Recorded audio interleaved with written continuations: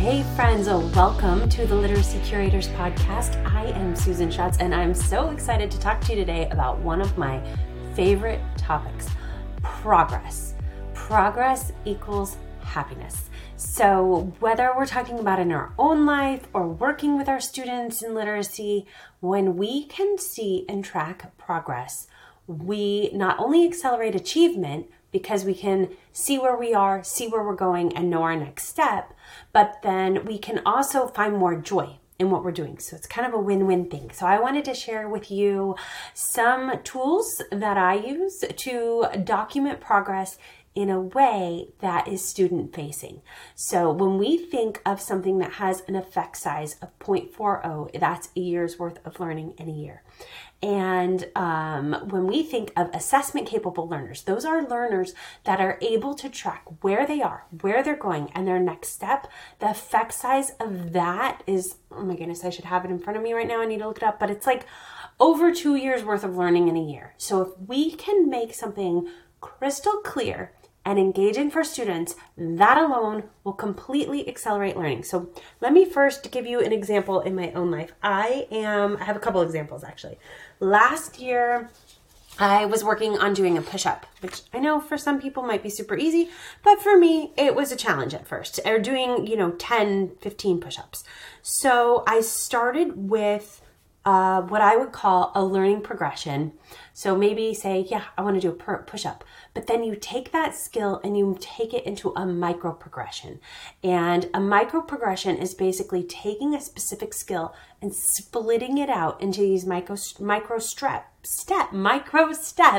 that build on each other until a person can reach their goal. For instance, when I did a chart, this was back in October, we were doing an arm challenge and we were doing push-ups. So the end goal is 10 clean push-ups on my toes. Or this was for any of us teachers that were doing this. So we wanted to be able to do 10 toe push-ups, like neat, clean push-ups. For some of us, we were kind of on our way there. Others were at the very beginning. So if you break a push-up into a micro progression, you would have these steps. Step 1, like standing at a counter and just doing push-ups off a counter. Step 2, as interesting as it sounds, would be a 30-second plank. And this is from my favorite fitness trainer, Jenna. She broke this down for me. So this is a research evidence-based progression for push-ups. If you're wanting to learn one, you could write these steps down. So standing at a counter, 30-second plank, because it helps just build your muscles in your core. Then go to knee push-ups. And then from there, do 2 to 3 toe push-ups at a time with a break in between, and then build your way up to more and more in one set.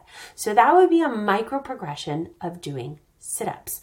Another way to track progress is just what age you need to get something done. So for me, my new goal is to do a pull-up. I don't know why, but for some reason, I really want to do a pull-up. So one way I can track my progress is if I am on an assisted pull-up machine, I can see how much weight I need to as an assistance. And then each month I'm tracking where I started and where I am with my end goal of having no assistance. So maybe I started over 100 pounds of assisted support, but by the end I want 0 pounds of assisted support, and I want to be able to work my way to less and less support. How that relates to reading and early literacy is we know phonemic awareness, and that is the ability to hear and manipulate sounds and words, is one of the most critical parts of learning to read. So we are looking at our screen here, and this is what I call a bump it up chart. It's a chart of segmenting sounds and words. So if we know phonemic awareness is part of the reading puzzle, and we know a key skill that directly relates to learning to read is segmenting sounds and words, then we can break that into a micro progression. And I hope you're following me here and your bulbs are turning on with, oh my goodness, I could do this with anything. Yes, anything you want a student to work on. If you split it out into a micro progression and you focus on mastery of where they are, where they're going, and their instructional next steps, you will accelerate learning because of your clarity and your ability for a student to assess themselves and their own learning.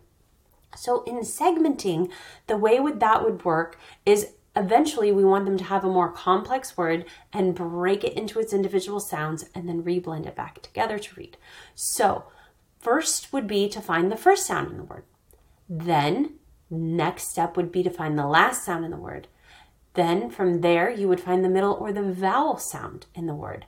After that, a student might segment 4 sound words like trap, where there's a blend in the beginning, the t, or task, where it's at the end, t, a, s, k, the 2 sounds at the end.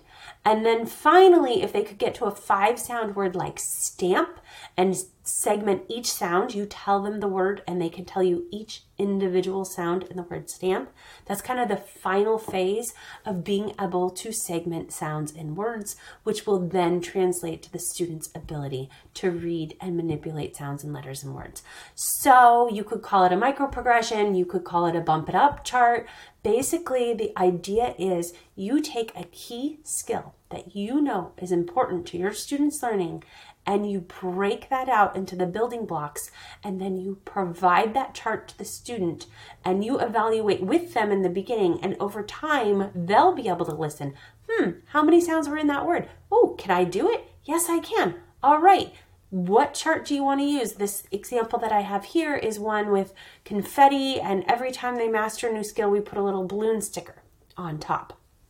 The idea being you are leveraging all of these components of visible learning, of teacher clarity, assessment capable learners, and crystal clear expectations of some core foundational skills that will accelerate their reading development. So overall, in general, progress equals happiness, because when we can see our own progress, we know that we're moving in the right direction. And the way to do that is a microprogression, taking something big and just making it simple and clear and straightforward and documenting progress along the way. And so I hope you have all your light bulb moments of your own bump it up charts or microprogressions, if you want to call them that, for your students, and you have a fabulous time making them with them and for them, and you will just watch them soar. All right, thanks. Until next time, bye-bye.